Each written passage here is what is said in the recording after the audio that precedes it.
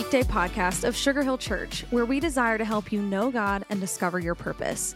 Whether you're exercising, driving, meditating, or just hanging out while you tune in with us today, thanks. We hope these next 5 minutes help you feel encouraged and inspired for your day. Thanks so much for that introduction, and thanks for joining me on today's weekday podcast. A professor at Cambridge by the name of David Ford asked a Catholic priest one time what was the most common problem that he encountered in 20 years of hearing confession.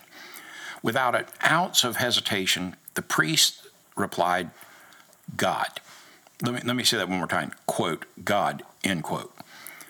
Very few of the parishioners that he meets in confessions, he said, behave as if God is a God of love, forgiveness, gentleness, and compassion. They see God as someone to cower before, not as someone like Jesus, worthy of our trust. He goes on and says, this is perhaps the hardest truth of any people to grasp. Do we wake up every morning amazed that we're loved by God? Do we allow our day to be shaped by God's desire to relate to us? Well, when I read that in the book Prayer, Does It Make Any Difference by Philip Yancey, I began to think to myself, does my image of God, more than anything else, determine the degree of honesty and the degree of sincerity in my prayer? And the answer is absolutely. Do I trust God with my authentic self? I mean, oftentimes we hide ourselves in fear that God's going to be displeased with us, but in fact, the hiding might be what displeases and breaks God's heart the most. You know, from my side, the wall seems like self-protection. From God's side, it looks like a lack of trust.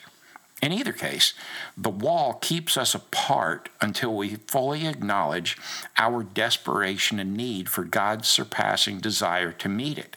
And when I finally approach God in recognition of who He is and who I'm not, then I realize I don't find a tyrannical beast.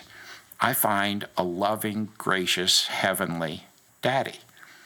Paul prayed that you, being rooted and established in love, may have power, together with all the saints, to grasp how wide and long and how high and how deep is the love of Jesus Christ. I don't think Paul prayed this one time, wrote it, and it was over. I mean, honestly, the most important purpose of prayer might be that we often offer this nonstop. The recognition that God, here is the truest form of me. I know how desperately I need you.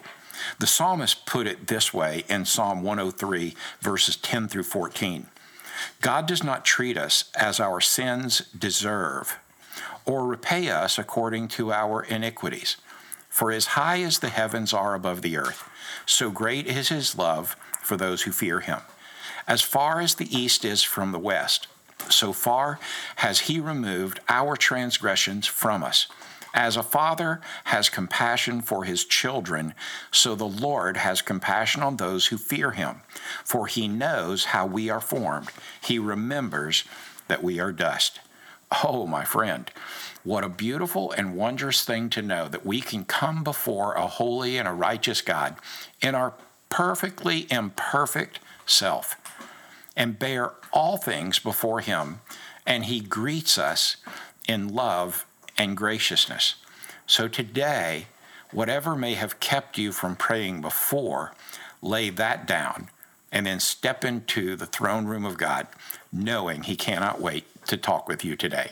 God bless you, and thanks for joining me on today's weekday podcast. Thanks so much for joining us today for the weekday podcast. Our prayer is that the encouragement you just heard would help you live more like Jesus today. We would love to see you at Sugar Hill Church for one of our gatherings each Sunday at 9:30 and 11, and we're always streaming live at live.sugarhill.church.